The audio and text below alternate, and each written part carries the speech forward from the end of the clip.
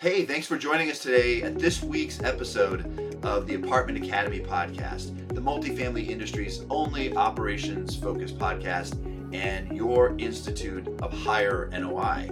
I am your host, the Dean of the Apartment Academy, Daniel Cunningham, and today is actually part 2 of our guest lecturer series with Jennifer Stachokas. Jennifer came on with us and had so much to say about her experience starting a property management company with Western Wealth that we broke it up into 2 pieces. If you haven't listened to the first part, you want to hear the first part, it talks about getting a management company spun up from scratch. This is part 2, where we talk about the technologies that Jennifer put into place to optimize operations and really create a best-in-breed management company. So without further ado, here's part 2 with Jennifer.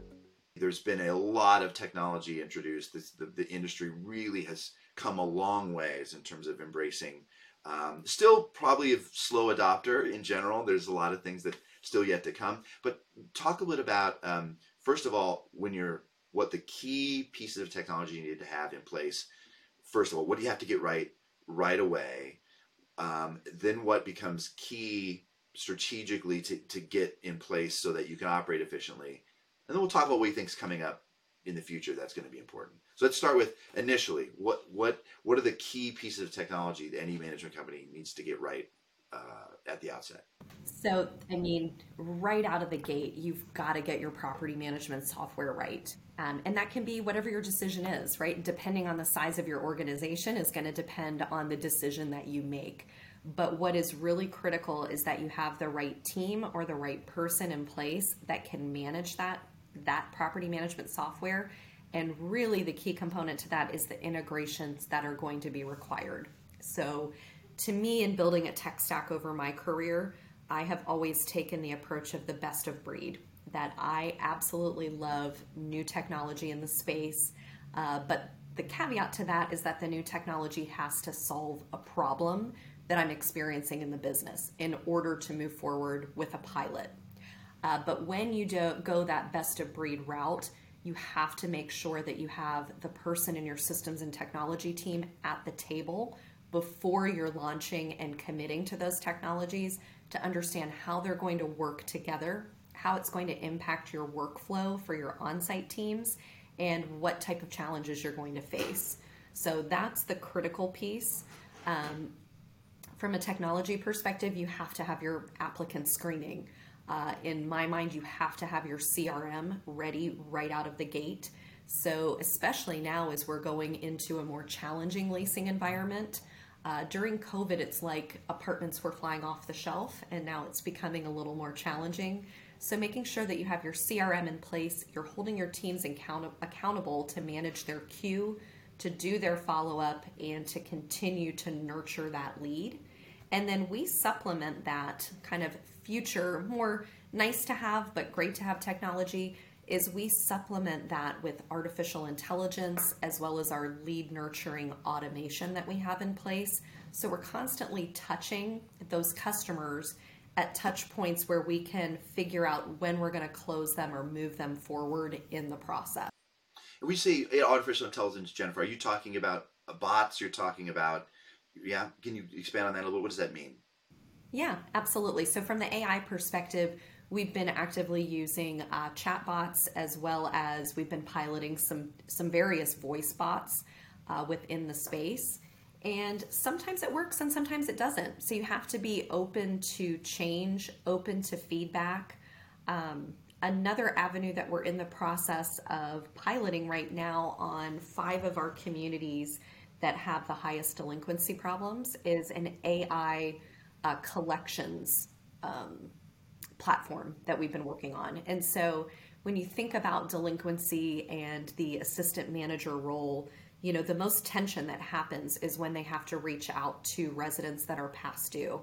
And so taking some of that friction and some of that tension and automating that, our hope is that we're going to see delinquency decrease even more so than it was prior to the manual effort that we were putting towards that. So it can automate through text message, through email, and then I think eventually through voice as well. And I can log into the dashboard and see the communication that's happening. And it's pretty impressive. Like the minute a text gets sent out about a past due balance, you'll see that residents are communicating and wanting to understand what the balance is, how they can pay, if there's a payment plan or anything that we can offer to them to get them back in good standing. Ah, that's very interesting. So the old model of you gotta have somebody dedicated making 50 phone calls a day. Now that a lot of that's being that makes tons of sense. What's been the downside of that experience so far? Is there any part of that hasn't worked well? That sounds like a brilliant strategy. Yeah, to me, it was kind of a no-brainer, right? When I was talking to the founder of the company, I think the downside to it, and this is with any technology that you can roll out, is it's one more system that the on-site teams need to manage. And that's where you just have to get people in a routine and a rhythm of what their day-to-day looks like. So the assistant manager understands that rent collections is of, top priority. So that means they need to now log into that dashboard. So they're logging into their property management software to see where they sit with their delinquency, looking at their individual accounts, logging into the dashboard for collections, and replying to those text messages or those emails that the renters are sending back. But that's actually saving a lot of time instead of picking up the phone or knocking on doors. If they can have that instant communication in the medium that the resident wants, so again, meeting the resident where they want to be, we found that to be very successful. When we did log in, of course, some of the people that have high balances, they're actually opting out of the text messages because they're trying to avoid the situation. But that's going to be a whole different group of clientele and the path that we're taking with them versus the ones that maybe just truly needed the reminder or just had a legitimate question and have every intention of paying. Well, I love that idea. I think thanks for sharing that. It's the first time that I've learned about that company. So you talked. I want to just rewind just a little bit to the PMS system, just a decision, without necessarily giving an endorsement one way or the other. How does one make the decision about what PMS system is right for you? I heard from you one thing very clear, which is you take a best of breed approach. So I know that flexible integrations, the ability to integrate integration friendly company is probably number one for you. What else do people need to think about when choosing a PMS system? Absolutely. So I think the main determination at our company, because we are an investment company that has a property management company within it, the decision was we needed to make sure that the investment side of the business could also be supported by the property management software. So we had that fluid integration from the investment side as well as the property management side. So if, it could be different. If you're starting a third-party property management company, the criteria that you're utilizing to select your PMS may be different than if you're an investment company that's looking to bring management in-house. And so you have a couple different stakeholders within my organization. It's not just my decision to make on the PMS because there's other stakeholders that have a vested interest in it as well. Is there do you think there are strong differentiators on the PMS between PMS platforms with respect to usability? Like do you think people need to be mindful of how user-friendly the interface is? 100%. And so I think that's the decision. For instance, the PMS that we chose, I do think it's best of breed on the accounting side of the day-to-day ops. But there are some limitations, I think, to some of the other add-on services that they have. And so that gave us the flexibility to go with a best of breed for our CRM or go with a best of breed for business intelligence that we thought was going to be better suited for the needs of our company. And that allowed us the flexibility to still have that really strong accounting software, but then allow us to have this really easy CRM to use. Allow us to have a super flexible business intelligence platform that can be customized, that maybe some of the larger PMSs, they just don't have that level of flexibility that you can when you have these best-of-breed products. Yeah. Okay, so thank you for that. So we heard PMS system, we heard the CRM that goes along with that, which which can be also a best of breed, need not be bundled in, although most PMS systems have some version of that. Um, you just talked about a BI platform, which is, I think, a growing, burgeoning sector in the business of these third-party BI platforms. Can you talk a little bit about what those do for you? Absolutely. So I start my day in the BI platform. To me, I'm looking at different dashboards. So we have a couple custom dashboards that we've been working on that are basically replacing some of the manual reporting we were doing. So that's just an easy place to take time off of the on-site teams, and I can still see that information all in one spot. But I start my day looking at the operations dashboard. I'm looking at our service request and make ready dashboard, as well as our delinquency dashboard. And then one of the other tools that we have within the dashboard that I absolutely love is our marketing funnel. And so if we have a property that has some challenges, we can basically back into the entire funnel of what's needed to generate. So if we need to have 40 move-ins in the next 8 weeks, I have an input that I can put what my aspiration is or where I need to get to. And then I can see the actuals, the conversions that we've been having the whole way from the lead down to the lease. And so I can see what the actuals have been, and then I can really input my goals or my aspirations for the property to see what is that incremental amount of leads that I need to generate in addition to what I have historically been generating within that time frame. And so for us, that's a really powerful tool for the marketing team to be able to use and see. I ran one yesterday. I was going into a meeting and I ran one yesterday. And for the goal that we had set for the property, we really were in line. We didn't need to generate additional leads to maintain the occupancy that we had, because it's looking at how many move-ins and move-outs you have, and then looking at your historical traffic over that time frame, and then what the conversions of the team are. And then we know the components too. So maybe if you're at a troubled asset, maybe your conversions haven't been as high, but you've made a switch in the team. So now you know that your aspiration is that your conversions are going to be higher because you have the right people in the right seat. And so it's very powerful information that the marketing team can utilize. And then the pricing team can also utilize to see, okay, are we generating enough traffic and enough demand for the price that we're pushing on those units? Fascinating.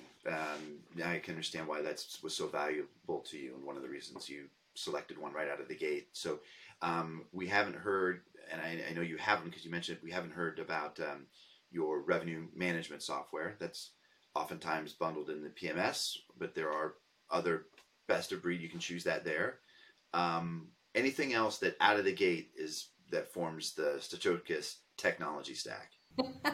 Let's see. Revenue management was critical. And even though I mentioned we didn't price internally, I knew the importance of having that right out of the gate. Making sure that you have a collections provider that can help you on the back end. We talked about screening. One of the most important things too is making sure you get your websites right and make sure that you have all of your marketing agreements negotiated in place. And so the website is really critical, and I always say it's the hub of all of your marketing efforts. So the first piece that you have to spend the time and attention on is the website, and then finding ways to drive more traffic to that website. Yeah, I'm glad you brought that up. We just had somebody here at the Academy who was talking about the power of their websites to drive traffic. I had assumed that the online listing systems, ILSs, were still driving a lot of traffic, and Craigslist and all those sorts of things, apartments.com. And they're like, no, it's our websites. We think a lot about SEO, and we want to be one of the first websites that come up when they type, apartments in Dallas or whatever. Similar strategy you're finding, Jennifer, on your end? So we've got a real mix. I'm a firm believer that it's really hard to rank for apartments in Dallas, Texas, for you to show up as the top listing. That's very difficult. Apartments.com, Apartment List, Zillow, they've got the lock on that placement. So to our strategy, we look at, and really it's analytics based. You have to live and die by the analytics that you're looking at. So you have to make sure that the data in is good, so the data out can be equally as good. So we're looking at the long game of, okay, let's utilize the ILSs that are performing and converting for us the highest to get that broad reach. And then we're utilizing website PPC. And surprisingly, when I look at our analytics, our Google My Business pages are really highly producing. So it's very specific when people are searching. It's probably because they've driven by, or maybe they've been displayed in ads, something along those lines where they're actually getting back to your Google page, or maybe it's a map search that they're doing. But we are finding the Google searches, the property website, when we implement PPC, we only implement PPC when we have a large exposure, because sometimes I've found in my career that people overspend in marketing. They generate more leads than they would ever need. And that's why going back to the funnel discussion we had is really looking at what is that sweet spot for the amount of leads that I need to generate based on the conversions that I have to get the move-ins I need to hit my target goal. And so I don't want to generate 2 or 3-fold in leads for a property, because that's more busy work for them that's never going to convert into leases that they need. So I think there needs to be that strategic approach. And I think, the future of ILS, because to me, there's still very much space for ILS. And when I look at our reports, we have one provider in particular that's been converting extremely well. And so we actually do their boost or lift product to enhance that when we need those additional set of eyes. But what I found is with the subscriptions is we need to be able to sit at the computer and dial up or dial down the spend. It doesn't need to be a flat, this is what you get for the month, because I don't always need that for the month. I need to be able to say, I need more leads right now, and I want to pay a little bit more this month, but next month I'm not at a place where I need it. And so I think that's really going to be the future of how the ILS will stay relevant, is being able to have those levers that smart marketers can actually utilize. That's another, I think of all the areas of innovation in our industry, certainly the marketing front has been one of the most interesting ones to watch, how that's evolved from, you and I we still remember the magazines and the listings and now some of the AI stuff that's happening, really, really cool things. So that's your core platform. Now let's talk about, once you've got those things right, what kind of technology are you looking at to sort of optimize operations? What would be next? What are you looking at now? And what are you looking to hope to see in the future will get better, that you can start considering seriously, that might be in its infancy at the moment? Yeah, I think the most recent pilots that we've done had been with our lead nurturing through automation.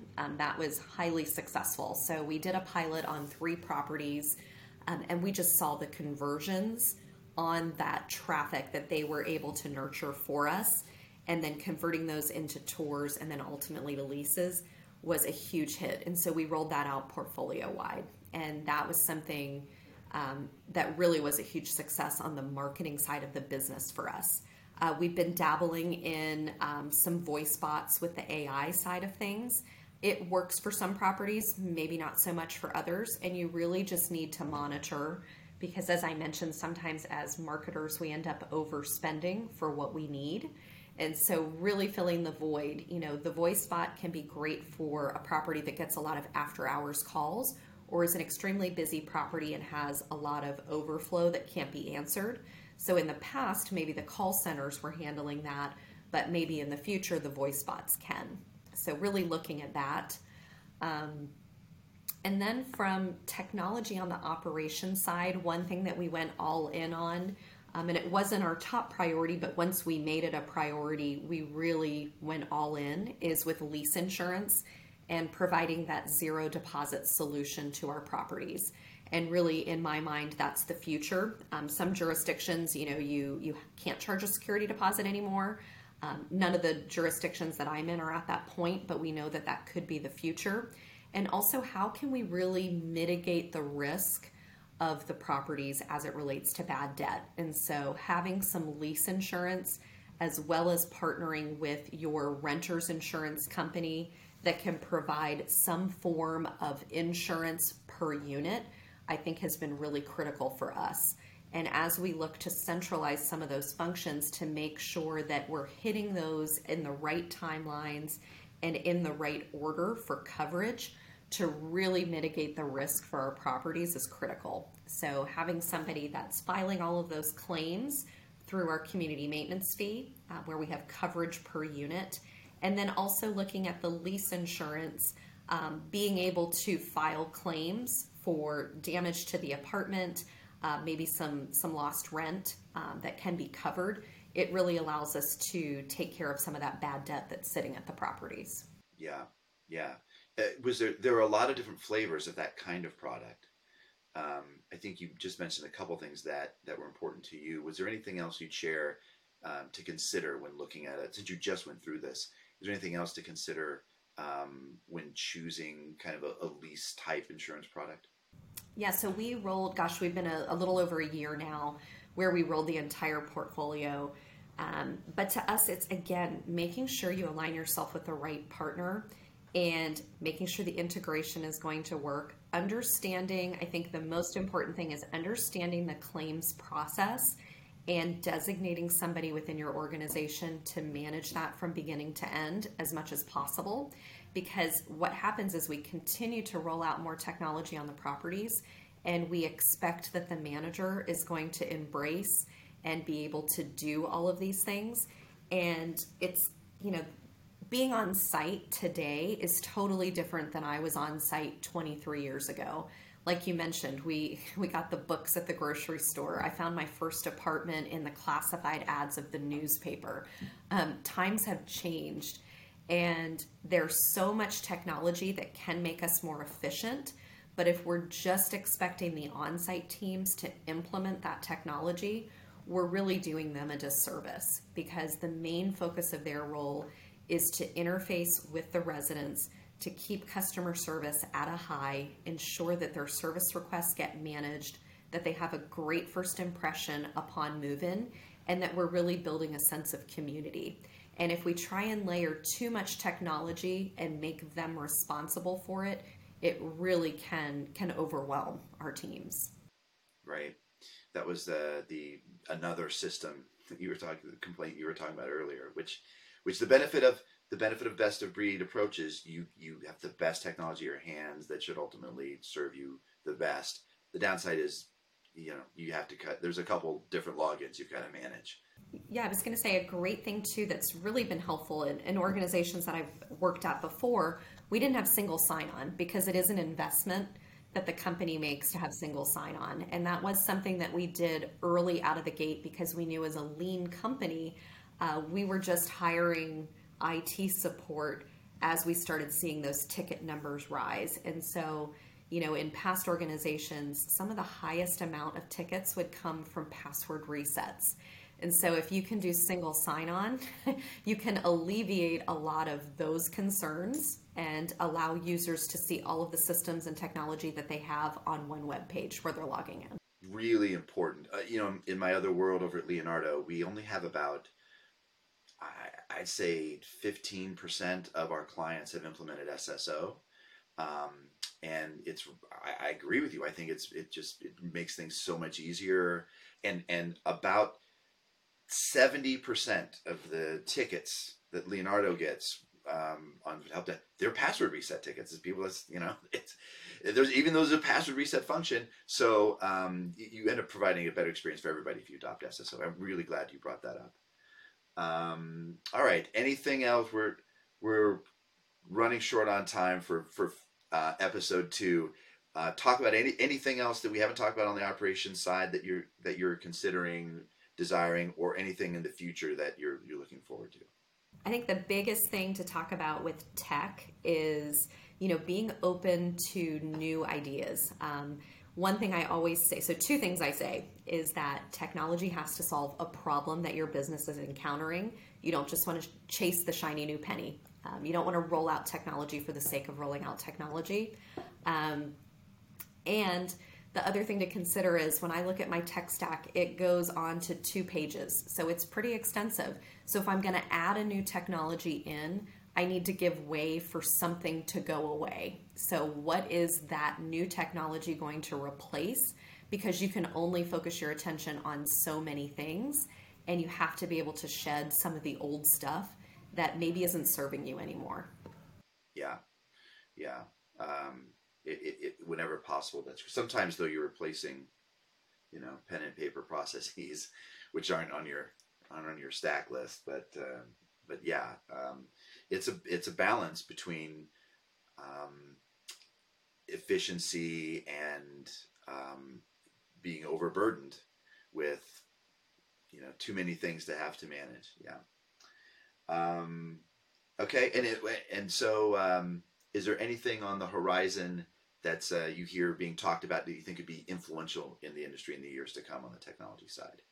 Let's see. I think I already talked about the collections AI that we've been demoing. I think we're one of the first companies to do that.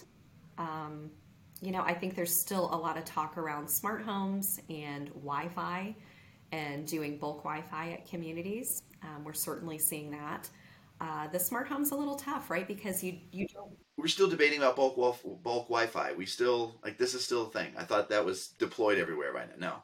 Still a thing. And smart home, I think people are really nervous about the technology becoming extinct. Um, how quickly, finding the right provider that can stay up with the times and investing in software as opposed to investing in hardware. Yeah, there can be some. It's a big investment in hardware that if you run into some functional obsolescence, you're going to be bummed out. Yeah, great point. All right, I was going to say the thing on the horizon, I think that everybody's talking about, and we're certainly actively working on, is talking about technology and talking about the people side of it, but what tasks can we centralize that maybe can provide the most value to operations? So, what are those tasks that we can take off of the on-site teams, put into a centralized role from a corporate or regional office perspective that drive the most value and free up the time for the on-site teams to be able to focus more on the residents and customer service? And I think that's a lot of the conversation that people are having. We're focusing first on more of the admin tasks, but there are competitors and companies out there focusing on leasing first and others that are focusing on maintenance first. We've just put our resources first on the administrative side of things that we think can truly drive value. And then we'll start working on maintenance and working on leasing. How about the accounting part, Jennifer? Is that generally being centralized these days? Are we still processing invoices on site and coding them by hand and sending them up to the corporate level? So a lot of those accounting / admin functions are what we're focusing on first. So we have digitized the invoicing process where it's an interface that we utilize. The managers log in, they code the invoice. It automatically goes through the approval process depending on the dollar amount, and then it gets to accounting. Trying to cut out some of the middlemen in that to streamline that process as well.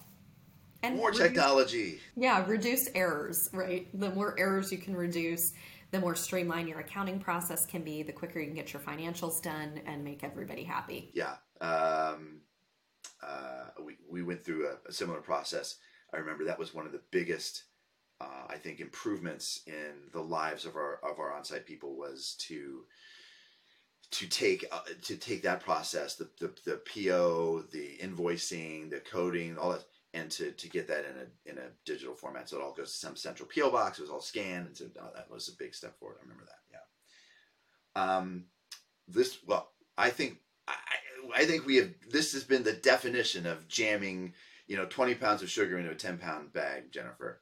So we probably could talk for hours and lots of nuggets still to share, but this has been really great. I think folks listening today and to what will become episode 1 of 2 have really learned a lot today about getting a management company off the ground, but talking about all the things, hearing about all the things you think about and have gone through and have adopted to really create a best of breed management company is going to be really great for folks. So I thank you for coming on today and sharing everything, and continued success, amazing growth there at Western Wealth, and we very grateful for you coming on today and sharing all this. Thanks, Jennifer. Thank you so much. It was a ton of fun.